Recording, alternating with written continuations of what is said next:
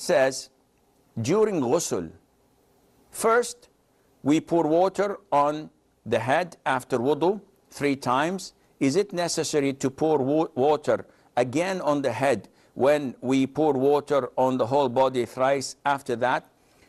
Now, when it comes to ghusl, a lot of the brothers and sisters have confusion. Ghusl has 2 ways of performing it: the sunnah way and the way that is accepted, which is not in accordance to the sunnah. So the way that is accepted, which is not in accordance to the sunnah, but it's accepted, it's valid, is when you wash your entire body, you turn the water in your mouth and you rinse your nose, that's it.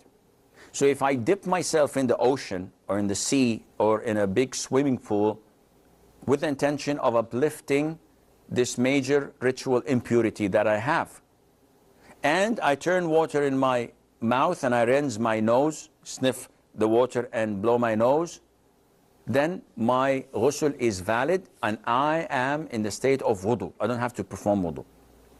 But the sunnah way, which the Prophet ﷺ had done himself and the mothers of the believers told us about, is first of all that you come and you wash your hands 3 times. Because at the time, they did not have faucets. They had a bucket of water, so they had to put their hands in the bucket of water and then start to wash themselves. So in order to ensure that your hands are clean and no dirt on them, you first wash your hands before entering your hands into that bucket of water. And then the Prophet used to wash his private parts and then wash his hands again. And in some narrations, he used to dust his hands because they did not have soap at that time. So dusting your hand on the ground cleanses it. Then you, or the Prophet ﷺ, used to perform wudu. So you perform the normal wudu, either with washing the feet at the end or postponing that to the very end. Then he would put 3 scoops of water over his head and ensure that the water reaches his scalp.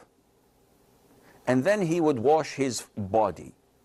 Now, do I have to wash my head again? The answer is no. The 3 times that you've washed your scalp or your head at the beginning, this suffices.